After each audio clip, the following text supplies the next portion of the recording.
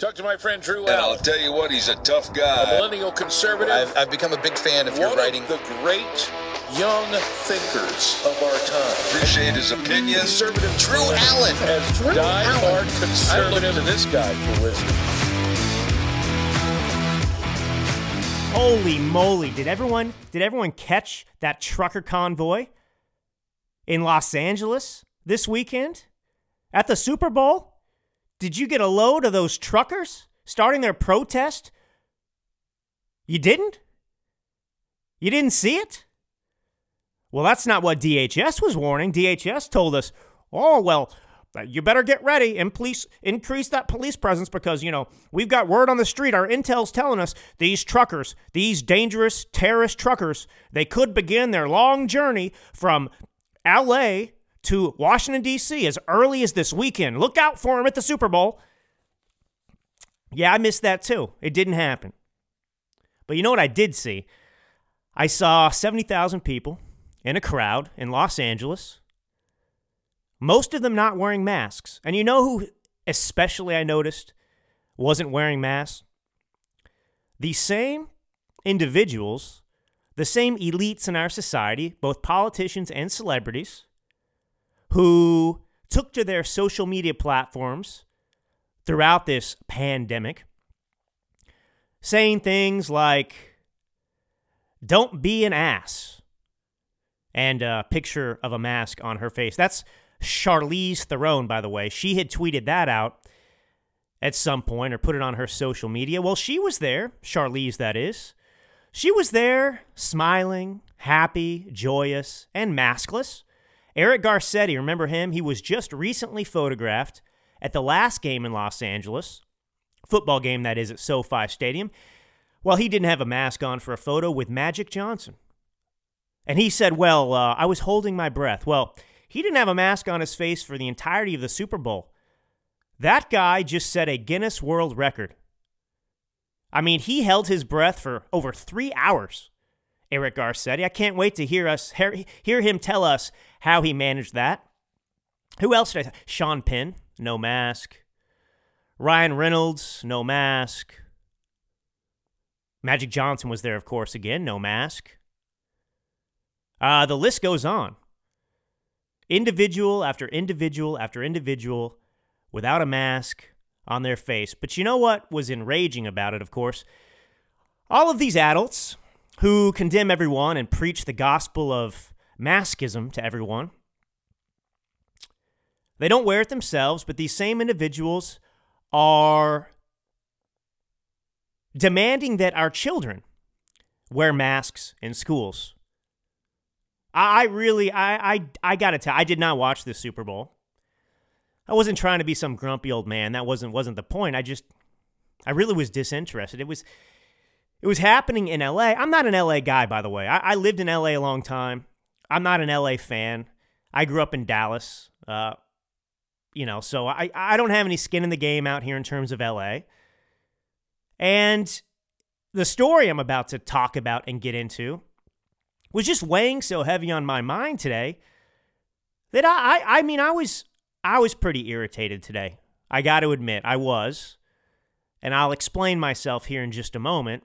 And of course, it has to do with the lack of accountability in our government, the fact that criminals are ruling over us. Hillary Clinton, that's what I'm going to talk about in a minute. But I wanted the Bengals to win. I did. I like Joe Burrow.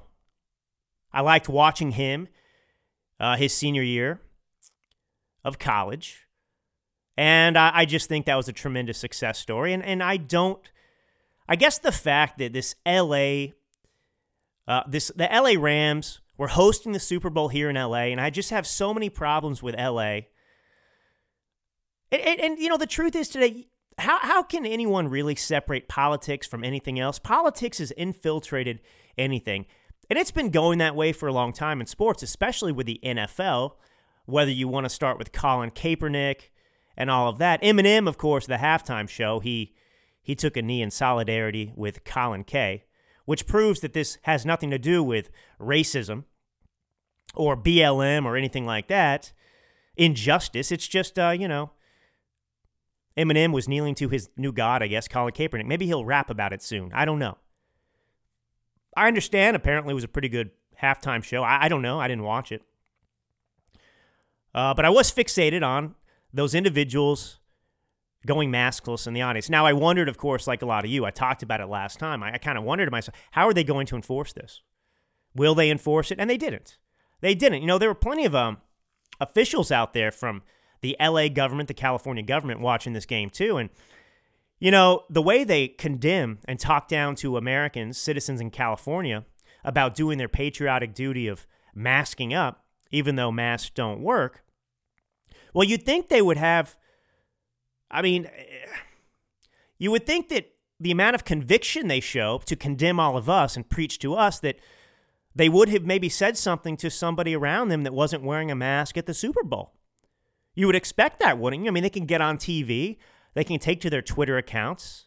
They can do their interviews. They can do their interviews in the editorials. That'd be newspaper, the written medium I'm talking about. And they can just preach it, baby, preach it, about the need to wear a mask and be responsible. But then, when they're at the Super Bowl and nobody's wearing masks, they don't care. They don't even wear them themselves. I'm just so tired of it. It's so clear. We need a peaceful rebellion here in California. And you know why they couldn't enforce the mask policy in LA, right? Power in numbers. Power in numbers, just like the truckers in Canada. Power in numbers. When you got 70,000 people not wearing masks in a stadium, at a football game, on live TV, well, they don't have any enforcement mechanism. They don't have any power. That's one of the political takeaways, I suppose, from this.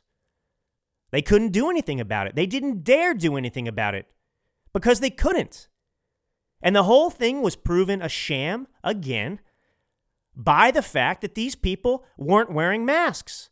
All those celebrities I just went through the list of. Those same people who tell us to wear masks. Eric Garcetti again. Incredible. But I want to get into this Hillary Clinton scandal. Now, William Barr, people were very concerned about how dedicated he was to getting to the bottom of the Democrats' role in the Trump-Russia collusion hoax. And he appointed, at the end of his tenure there under the Trump administration, John Durham as special counsel.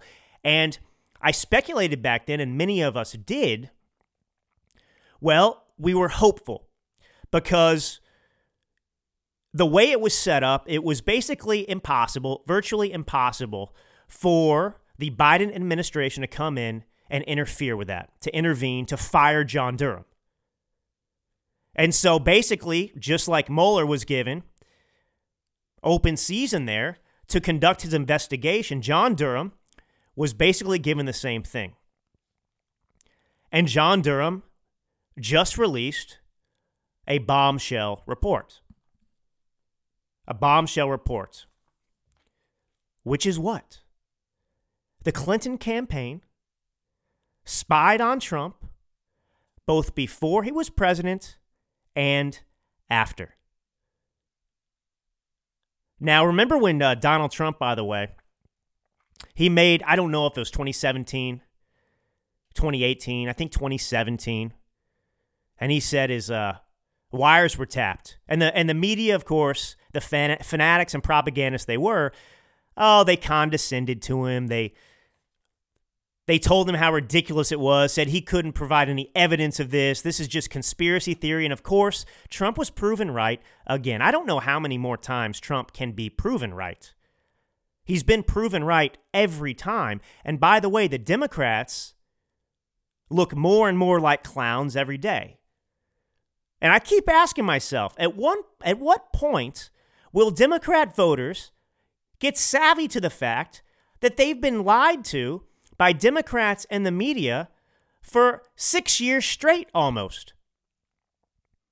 When will it begin to bother them? Part of the problem, of course, is you got a few problems. You know what's going on? Well, CNN and the sources that a lot of Democrats depend upon for their news or propaganda, well, those places, if they go to them, aren't going to report this to begin with. That's one of the problems. So they're never going to hear about it. I was talking to people today in California where I live, and I asked them if they'd heard anything about this, and they had no clue.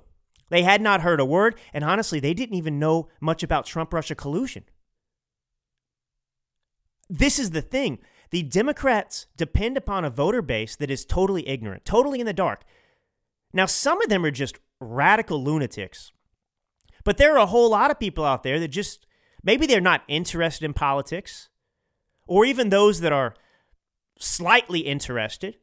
They don't hear about this stuff because of the media they consume. And that's, again, to the point of why Joe Rogan is so big and has a big following, and why alternate media sources, well, the viewership, the listenership, the audiences are so much bigger than those in the mainstream media, because they can't rely on them anymore. They can't depend upon them anymore. And so they have to go elsewhere if they want to learn anything. But I want to get into this. I'm going to get into a lot of depth here. We got to get into the history and go back into the emails of Hillary Clinton. We've got to go back in history and look at what happened in 2016, the origin story of this, why I think this happened as well, because it's becoming more clear with these revelations. But the simple fact is that the Clinton campaign engaged in a criminal conspiracy, hiring a tech executive to task researchers with mining internet data, even enlisting researchers at a U.S. university, okay, to dig up Trump-Russia connections. But it's worse than that, because they didn't just pay for a Steele dossier. They planted evidence. And people are saying, what? This is so much worse than Watergate. And it is. And part of the problem, we don't have a reaction like we used to this. You know, whether we want to admit it or not, we all kind of just accept this because we feel powerless. We feel like there's nothing that's ever going to happen, because there hasn't been any repercussions for any of this happening. This operation started in July of 2016. That is before the election. And this goes back to the WikiLeaks leak of the DNC emails, the John Podesta emails. Remember, in 2016, it was April, actually, when the Democrat Party, the Democrat National Committee, learned that their servers had been hacked. And it just so happened that it was also in April of 2016 that Fusion GPS was hired by the Perkins Coie law firm. Okay, that is the law firm that the Hillary Clinton campaign paid, and they were the individuals, those lawyers there, which is a guy named Michael Sussman and Mark Elias. All right, so they funneled money to Perkins Coie, and through those lawyers, they then funneled money elsewhere. Fusion GPS is the one that paid Christopher Steele to invent the fake Steele dossier that was used as the basis of investigating Donald Trump for Trump-Russia collusion. And this may have been, the breaking news today, is that this may have been the first shot fired. So Michael Sussman, okay, he works for Perkins Coie. So the Hillary Clinton campaign, they approach him, and they have him hire a tech executive to basically spy on the internet traffic going through at Trump Tower, and then later they continued at the White House itself. So Michael Sussman, he's on the payroll of the Clinton campaign, right? They're depositing money in their bank accounts, his bank accounts, and he goes to this tech executive, and he says essentially, hey, I want you to hack into the servers at Trump Tower, for example, or other Trump locations, and I want you to find basically Trump-Russia collusion. So this guy, the tech executive, he employs a bunch of computer scientists, hackers, and he says, hey, I want to find evidence of Trump-Russia collusion, any kind of communication between Trump and Russia. And so this executive finds it. So these computer scientists, well, they uncovered this covert server that was linking the Trump organization to a Russia-based bank. They found what they were looking for. The bank was called Alpha Bank. So the bank's called Alpha Bank, right? And one of these computer scientists, allegedly, who referred to himself as Tea Leaves, this pseudonym, well, he found what looked like malware emanating from Russia, and the destination domain had Trump in its name. This apparently attracted Tea Leaves' attention. But this discovery, it was just pure happenstance, right? And Sussman, he has all of this information gathered that is alleging that he has seen these pings of communications between the Alpha Bank, this financial institution in Russia, and Trump's servers, and he just goes to the FBI and he says, hey, I'm just here as a good citizen, and I just wanted to let you know that I have all this information. Nobody paid me for this. I'm not working for anybody, by the way. I just happen to have a stack of stuff here in my free time as a lawyer that seems to demonstrate that the Trump administration has some financial ties with Alpha Bank. Now, Sussman's already been indicted, by the way, by a grand jury because he lied to the FBI because it turned out that Sussman was working on behalf of the Clinton campaign. Now, what's interesting about this, of course, is the FBI already investigated the Alpha Bank server and concluded in February of 2017 that no communication link existed, in fact. So it turns out more than likely, because look, Alpha Bank is actually suing, they say John Doe is the defendant, and they are saying Alpha Bank, was the victim of hackers. And these hackers sent a fabricated domain name system, a DNS, these digital cues, to the Trump domain mail.trump-email.com to make it look like they were communicating with Alpha servers. This is the lawsuit from Alpha Bank, a defamation suit. Here's the indictment. It says, in the course of these efforts, Tech Executive 1 also exploited his own company's access to the sensitive internet data of a high-ranking executive branch office of the U.S. government, both before and after the presidential election. That's the indictment from John Durham. And Sussman, of course, he went to the FBI and lied to them and said he wasn't working for the Clinton campaign. That's why he got in trouble. He lied to the FBI. But he told them that in July before Slate broke the story. And the headline said, was a Trump server communicating with Russia? There you go. Collusion with the media and everything else. And so that story, what we were just talking about, in the Slate story, it claimed that a group of these computer scientists, like Tea Leaves, for example, well, they had sought to determine whether hackers were interfering with the Trump campaign and unexpectedly found evidence of communication between Trump and Alpha Bank. And then Hillary Clinton, 3 hours after this Slate story was published, then tweeted out, computer scientists have apparently uncovered a covert server linking the Trump organization to a Russia-based bank. And this was the premise, the beginning of the Steele dossier. So it all goes back to that. So her campaign paid a tech executive to illegally spy on the Trump campaign. Are you understanding that? This is Watergate times a million. But why would she do this? Now, remember 2016 in the thick of it, the big controversy, there were a couple. One, of course, was that Hillary Clinton was in a lot of trouble, a lot of heat because of her email server. Remember, she set up that private email server at her home in Chappaqua, New York? And she used, while she was Secretary of State, She used her own private email, hdr22@clintonemail.com, I believe it was. And she, of course, said that, well, she just set it up out of convenience.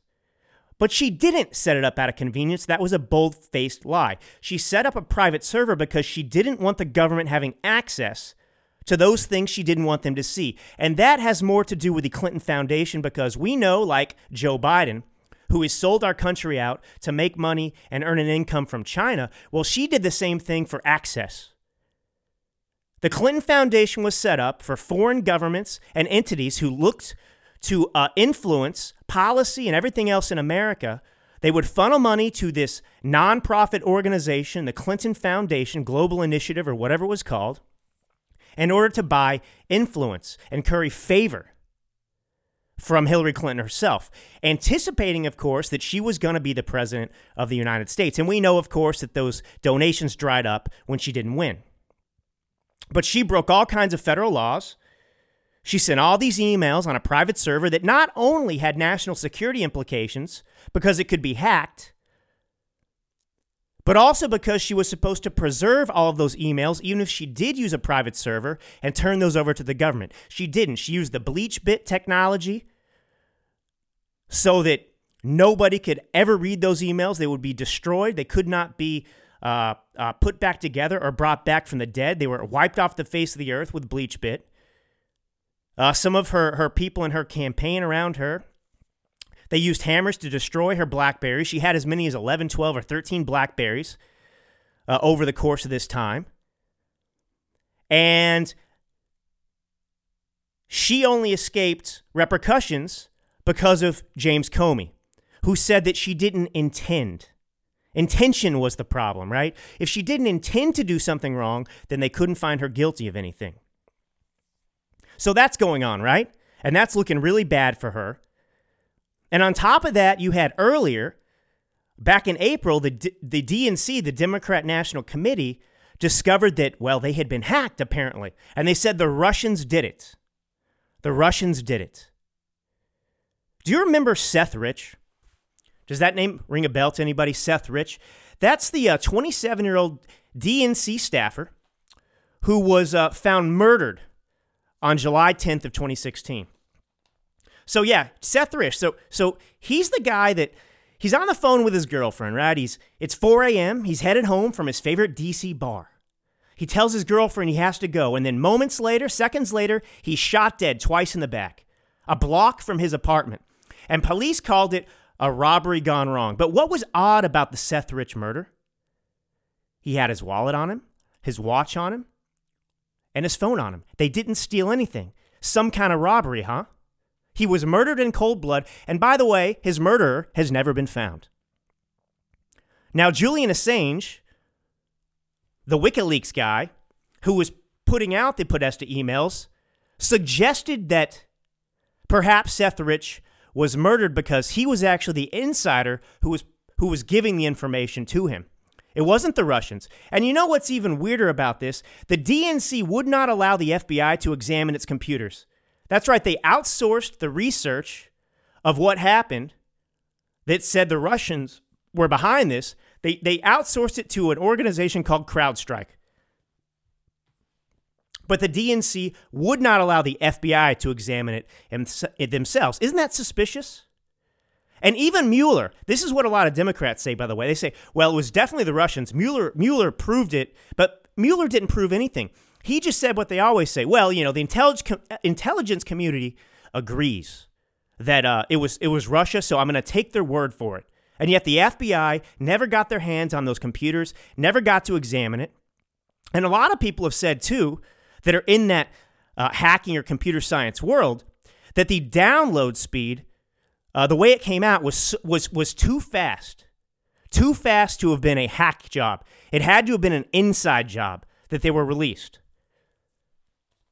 So Seth Rich, and you know what? They were so terrified of this Seth Rich, they called it a conspiracy theory, that he was the guy or his brother was the guy behind leaking out this information. And remember, the Podesta emails were damning because they proved that the whole Democrat National Committee and the Hillary Clinton campaign, well, they were colluding against Bernie Sanders to prevent him from getting the nomination to ensure that Hillary Clinton got the nomination to be their presidential candidate. And so all this is going on, and so they blame the Russians. It's all the Russians' fault. So they have demonized the Russians, accused them of being behind that, and then what happens? All of a sudden, the Russians want Donald Trump to be president of the United States. They're colluding with Trump to give him the election. And so they come up with this conspiracy behind closed doors, and I think this just evolved over time. You know, a lot of this is complicated to understand because it's just lie built upon lie upon lie, and that's why it's difficult to kind of compress all this information and make it simple. But they tried to tie Donald Trump to the Russians, the same people that hacked, they said, the DNC servers and released the Podesta emails. And the first thing they did was this fake Alpha Bank connection. And yet, Alpha Bank says they were hacked and things were manipulated to make it look like there was a connection. And we know there was no connection. The FBI even admitted there was no connection. And now we're learning that the Hillary Clinton campaign paid for this tech executive to illegally spy on the Trump campaign. And it continued after the election. Now let's get into Watergate. Now Watergate, that's back in May of 1972. And that's when members of Nixon's committee to re-elect the president, they called it derisively as CREEP, right? So these members broke into the Democratic National Committee's Watergate headquarters, hence the name Watergate Scandal. And these people stole copies of top secret documents and bugged the office's phones. But the wiretap didn't work. So Nixon sent 5 burglars back on June 17th, the next month, back to the Watergate complex, to the DNC HQ, to fix it, to make sure the phones were bugged. So Nixon is trying to spy on his political opposition. But a security guard caught them. I believe they had taped, the door so that it wouldn't lock. So they put tape over whatever the mechanism is there on the door. And the security guard saw it and then caught these burglars and called the police. They got caught red-handed. And then what really got Nixon was obstruction. He tried to impede the FBI investigation that would link him to giving the order to do this. But, Nixon did not plant evidence. This was a plain and simple spy operation. It was wrong. It was unlawful. It was illegal, but he didn't plant evidence. Hillary Clinton planted evidence. The whole Steele dossier was planted evidence. She didn't just spy, which was illegal on its own. She went further. And that's what the Alpha Bank story is all about. It is a massive conspiracy, the likes of which I don't think we've ever seen in American history.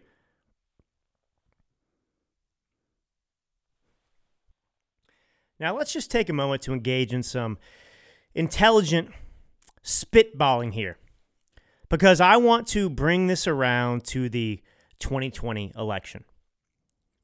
Now, Hillary Clinton is one of the most corrupt politicians in American history. Now, back in 2000, I think it was, she's on the record at a donor meeting claiming that she didn't like using emails, essentially because it could be traced, it could be followed. And it then would follow as well that continuing in this trend of her enjoying living her public life of service in anonymity so that people couldn't read what she was up to and find out about her corruption, because let's face it, the Clintons are the Clinton crime family. They always have been a corrupt family. And so, you enter an era after 2000 where email becomes the way of the world. It's the way we operate. You cannot avoid it or escape it. You have to use email. That's the predominant form of communication now. It's convenient and it's necessary. And so as you move forward, she becomes Secretary of State.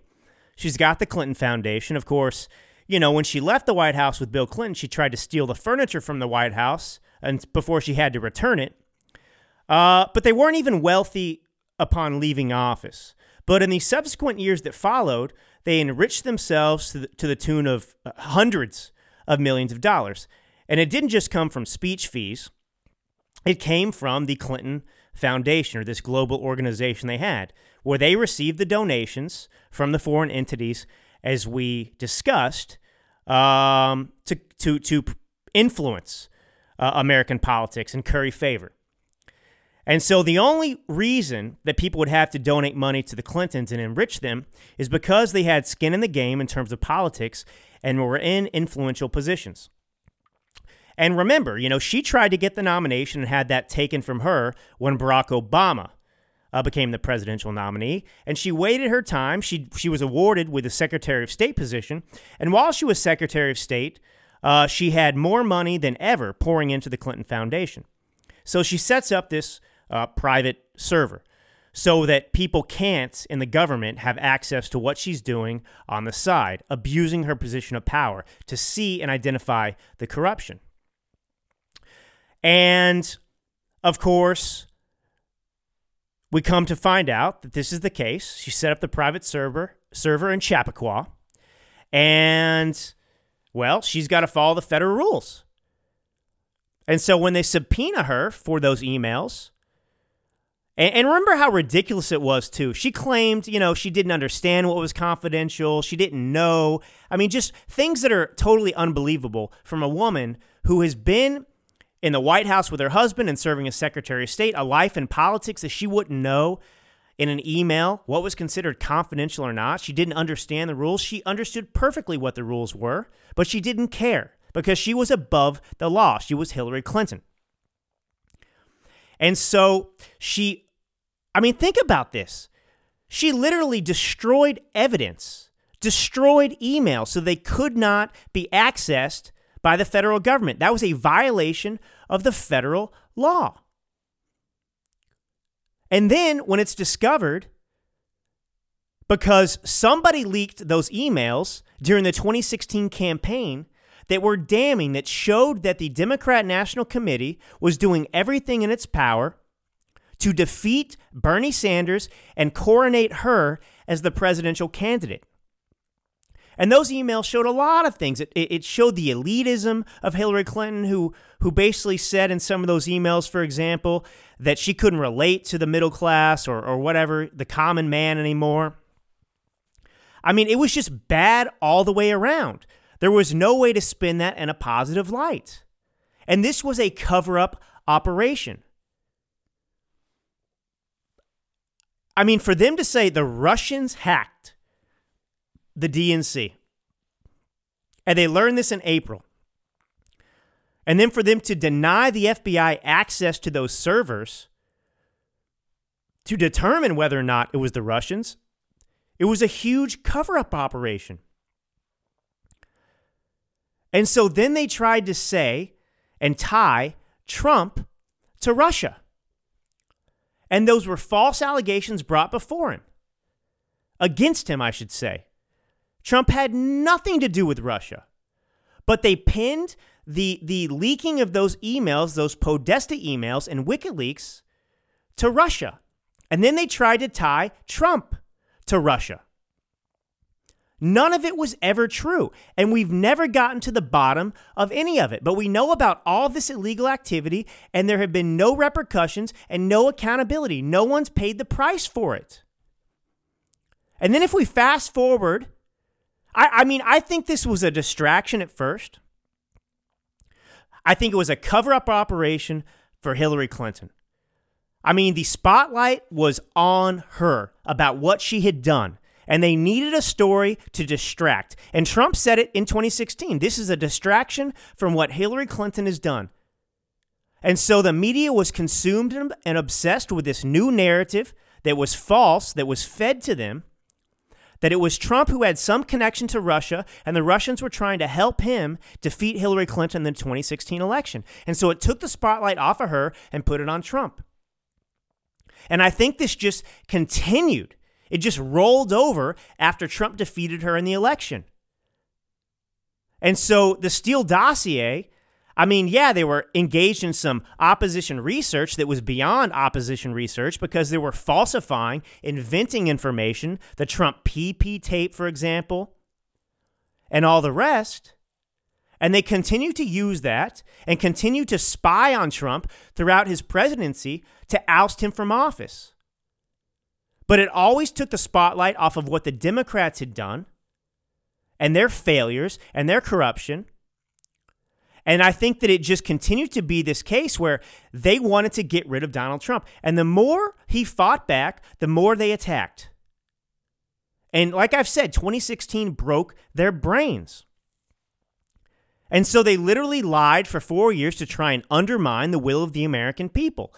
And let me ask you this. Somebody who is willing to hire an outside tech executive to illegally surveil a presidential candidate and then continue that illegal surveillance after he's president of the United States, do you think that these same people would not interfere in the 2020 election to steal that election?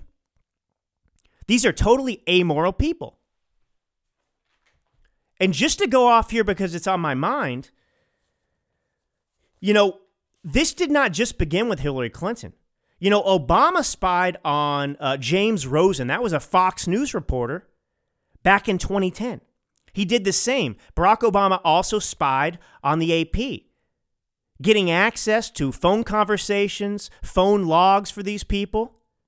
Absolutely illegal. That was Watergate, but there were no repercussions because the media and the elites in D.C. protected them. Nixon resigned. He was forced to resign for what he did. And remember, too, that Barack Obama with Fast and the Furious, the gun operation that resulted in the murder of an American, I believe it was a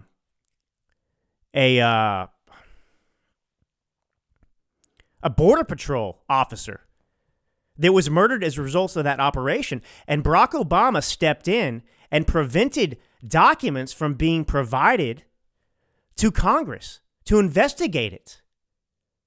And Eric Holder just got off the hook. And so this has been going on for a very long time now. And so don't tell me that these same people who would invent these lies, the Steele dossier, to oust Donald Trump from office would not engage in stealing the 2020 election. And they did the same thing, the same tactics. What did they do when Trump said they've been tapping my phones? And by the way, I've got to give Mark Levin credit, the radio host, because he was on top of this and was ridiculed from the beginning. He brought this to national attention. And they called this a conspiracy theory. They said it wasn't true, and that's what they do every single time. Same thing in 2020. They called it a conspiracy theory. They moved so fast without investigating everything. And they prevented, they obstructed any investigation of what happened. And what do we still hear about today? Even from Adam Kinzinger, who's such a weirdo out there in the Republican Party, still talking about January 6th. We've got to investigate all these people. It's a distraction from what the Democrats have done. And that's what January 6th was always about. Okay, if these people are willing and have no problem lying about Donald Trump and going to all these feats to pay for illegal surveillance, paying for a fake dossier to accuse Donald Trump of being some Russian asset, Manchurian candidate in the United States of America as president, don't tell me these same people would not engage in a false flag operation on January 6th to try and distract from what they did in the 2020 election. Because on that day, the Congress was supposed to discuss the evidence that they had seen and been presented about shenanigans in 2020. And January 6th very conveniently did what? The opposite of what we wanted. We wanted to have a debate about what happened and let the American people hear finally on a national stage in which they had to be confronted with it. They could not ignore it with the real evidence that the Democrats and the mainstream media just told us didn't exist.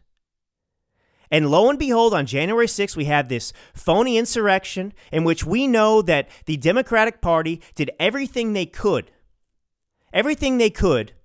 to allow this circumstance to take place, even opening doors for these protesters, allowing them into the building. And what did it do? It forced the Republicans to fold. There was no discussion. The Republicans and Donald Trump were demonized and vilified, and the pressure was so great that they just caved. That was the result of the January 6th fake insurrection. And so I think that, honestly, the implications of what's going on with Hillary Clinton also relate to what happened on January 6th and beyond. And this is what's so alarming to me. You have these relationships forming now between politicians, these tyrants, and private entities as well, and everyone else colluding to retain power. Give, send, go, by the way. In Canada, the truckers, remember GoFundMe tried to steal their money, and they were threatened with lawsuits, and they issued that money back to them. But GoFundMe was going to steal their money and donate it to charities of their choice. And so then Give, Send, Go stepped in, and that became the go-to for donating money to support the Canadian truckers. Now, in Canada, they have basically, the courts have said, a bank, for example, froze assets, $1.2 million or something like that, and tried to forbid Give, Send, Go from distributing this money to the truckers. And Give, Send, Go is basically giving the double-barreled middle finger and said, no, we're gonna distribute the money as we see fit. But the Canadian government is stepping in and trying to prevent the money that has been lawfully provided via Give, Send, Go to support these truckers in their protest, to prevent them from getting it and accessing it. Whether it's colluding with banks to freeze bank accounts, whether it's working with the police officers and forces around there to drag people out of their cars. And remember what the Democrats said when it came to Black Lives Matter. It was an American right to protest. That, the Boston Tea Party, I think Don Lemon said, don't pretend like this isn't how the country was founded. These people have a right to be doing this. And meanwhile, BLM, let me play this clip that I put together. I want you to hear this. Over the weekend, we saw thousands of people. It is not, generally speaking, unruly. People gather across the country to join peaceful protests against anti-black racism.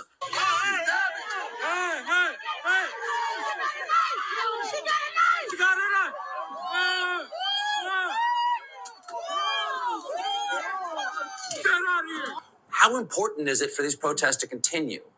It's critically important. How the protesters rule the streets. The National Guard, nowhere to be seen. The state police, nowhere to be seen. The local police, nowhere to be seen. The sheriff's department, nowhere to be seen. The protesters are the ones that feel like these streets are their streets. And where are we and these savages and all of that? This is how this country was started. The greatest movements that we have seen in recent history in our country, but probably since the beginning, have been born out of protest. Protesting peacefully is necessary. It's American.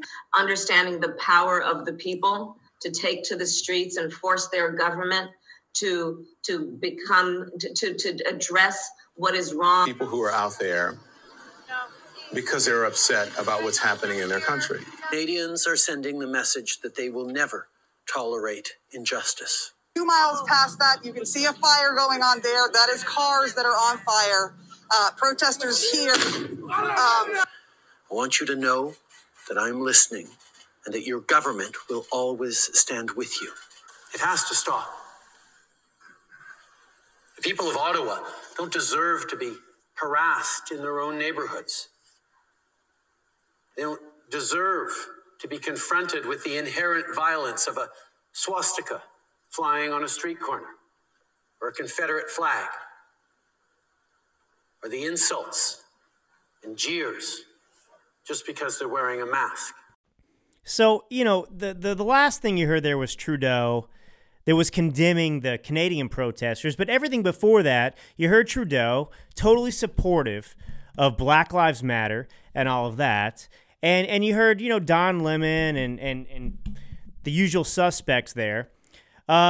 talking about how wonderful it was for these protesters. Kamala Harris, oh yeah, this is what's responsible for American greatness. Protesters taking to the streets, demanding that their government listen to them and change.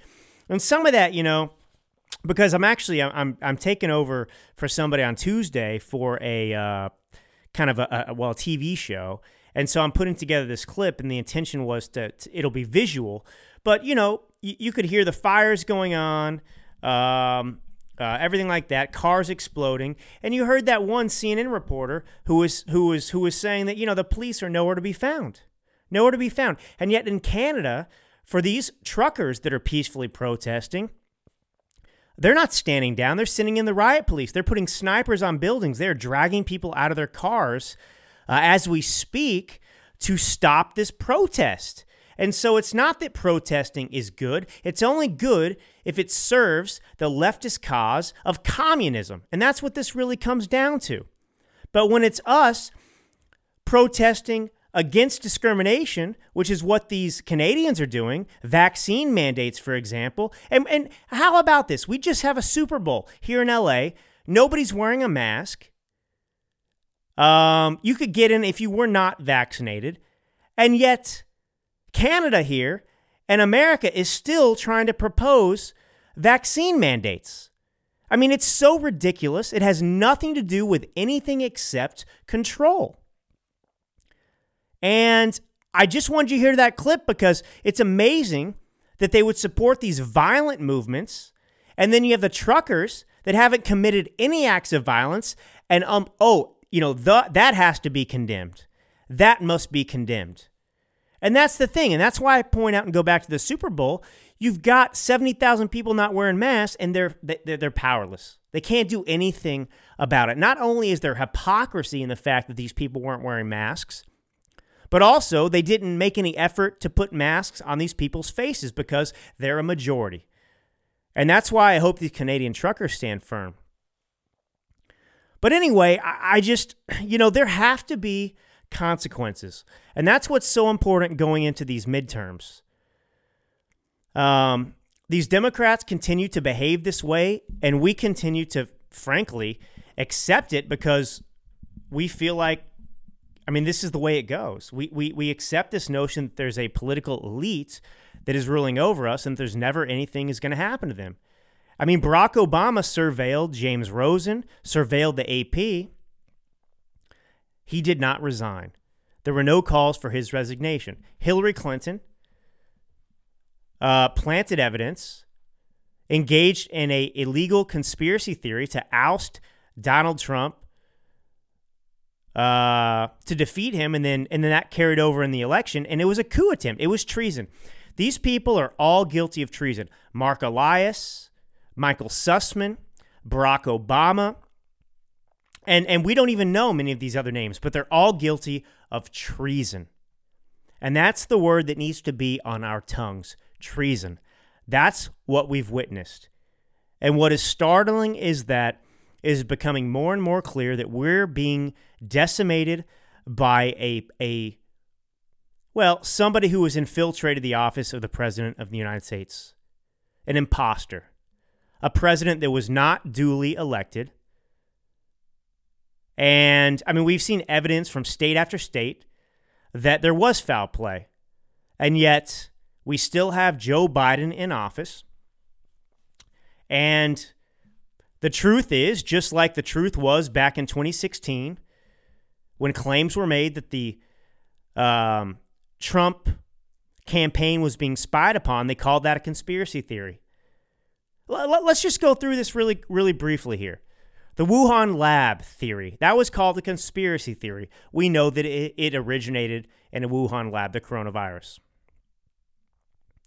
Trump-Russia collusion, that was called when we said that the wires were tapped, that was a conspiracy theory. That's also been proven true. The Hunter Biden emails showing corruption between the Biden family and the Chinese government. That was called a conspiracy theory. That's been proven true. The Hunter Biden laptop is real. The 2020 election. They stole the election. Oh, that's a baseless conspiracy theory. We know in our hearts and minds and souls, using our intellect and rational thought, that that's true. And we cannot begin to heal as a nation or move forward if there are not consequences for this.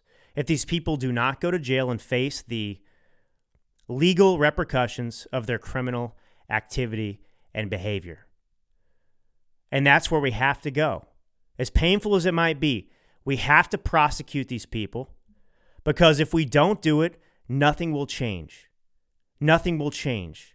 Not only will this nation be endangered by a weak military, a weak economy, inflation, and that's not even talked about enough too, the inflation. 7.5%. I mean, we're in trouble, folks. We are. We are. And our only recourse right now, peacefully, is to take back the House and the Senate.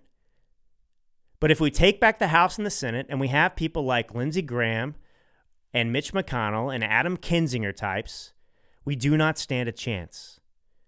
But we've got to be ready. We got to play ball. We got to play ball. And this is what's necessary. And there's some weird thing, you know, when an American citizen commits a crime, we have no problem supporting the fact that that person is tried and prosecuted and goes to jail and faces the consequences. But for some reason, we feel this hesitation when it's the government, the politician. We've got to reject that. These people are not above us. In fact, these politicians, they swear a sacred oath to serve in a constitutional role to protect and defend this nation. And they should be punished just as severely as anyone else for breaking the law. They are not exempted from paying the price if they commit illegal activities. They're just like you and me. They break the law, they go to jail. Doesn't matter if they're president, doesn't matter if they are congressmen and women, doesn't matter if they've served in office. It's irrelevant. Or in fact, it's extremely relevant because they actually are purporting to be, the greatest amongst us. And so we got to go after these people, and we have to ensure, because, look, it's the reason we have, laws and punishments for drunk drivers or anything else. Stealing, theft, whatever it is. A deterrent. If we do not prosecute these people who go in and steal, if we do not prosecute murderers and send them to jail, well, what's the signal? It just proliferates more and more. And it's the same with these politicians. They have committed crimes. And, the most important 3 words in the Declaration of Independence are "we the people." And the politicians are also included in the people. It's not "we the people, the citizens," and then the politicians are in a different class, and we've got to reject it. I mean, Fauci, all these people have to pay for their crimes, and crimes they have committed. Indeed. I mean, COVID itself, we've been lied to for 2 years. They shut down our economy, and that's what's insane about this Canadian stuff, and also the American government trying to condemn any protests. I mean, think about what Trudeau's saying about these truck drivers, these protesters. Oh, they're interfering with commerce.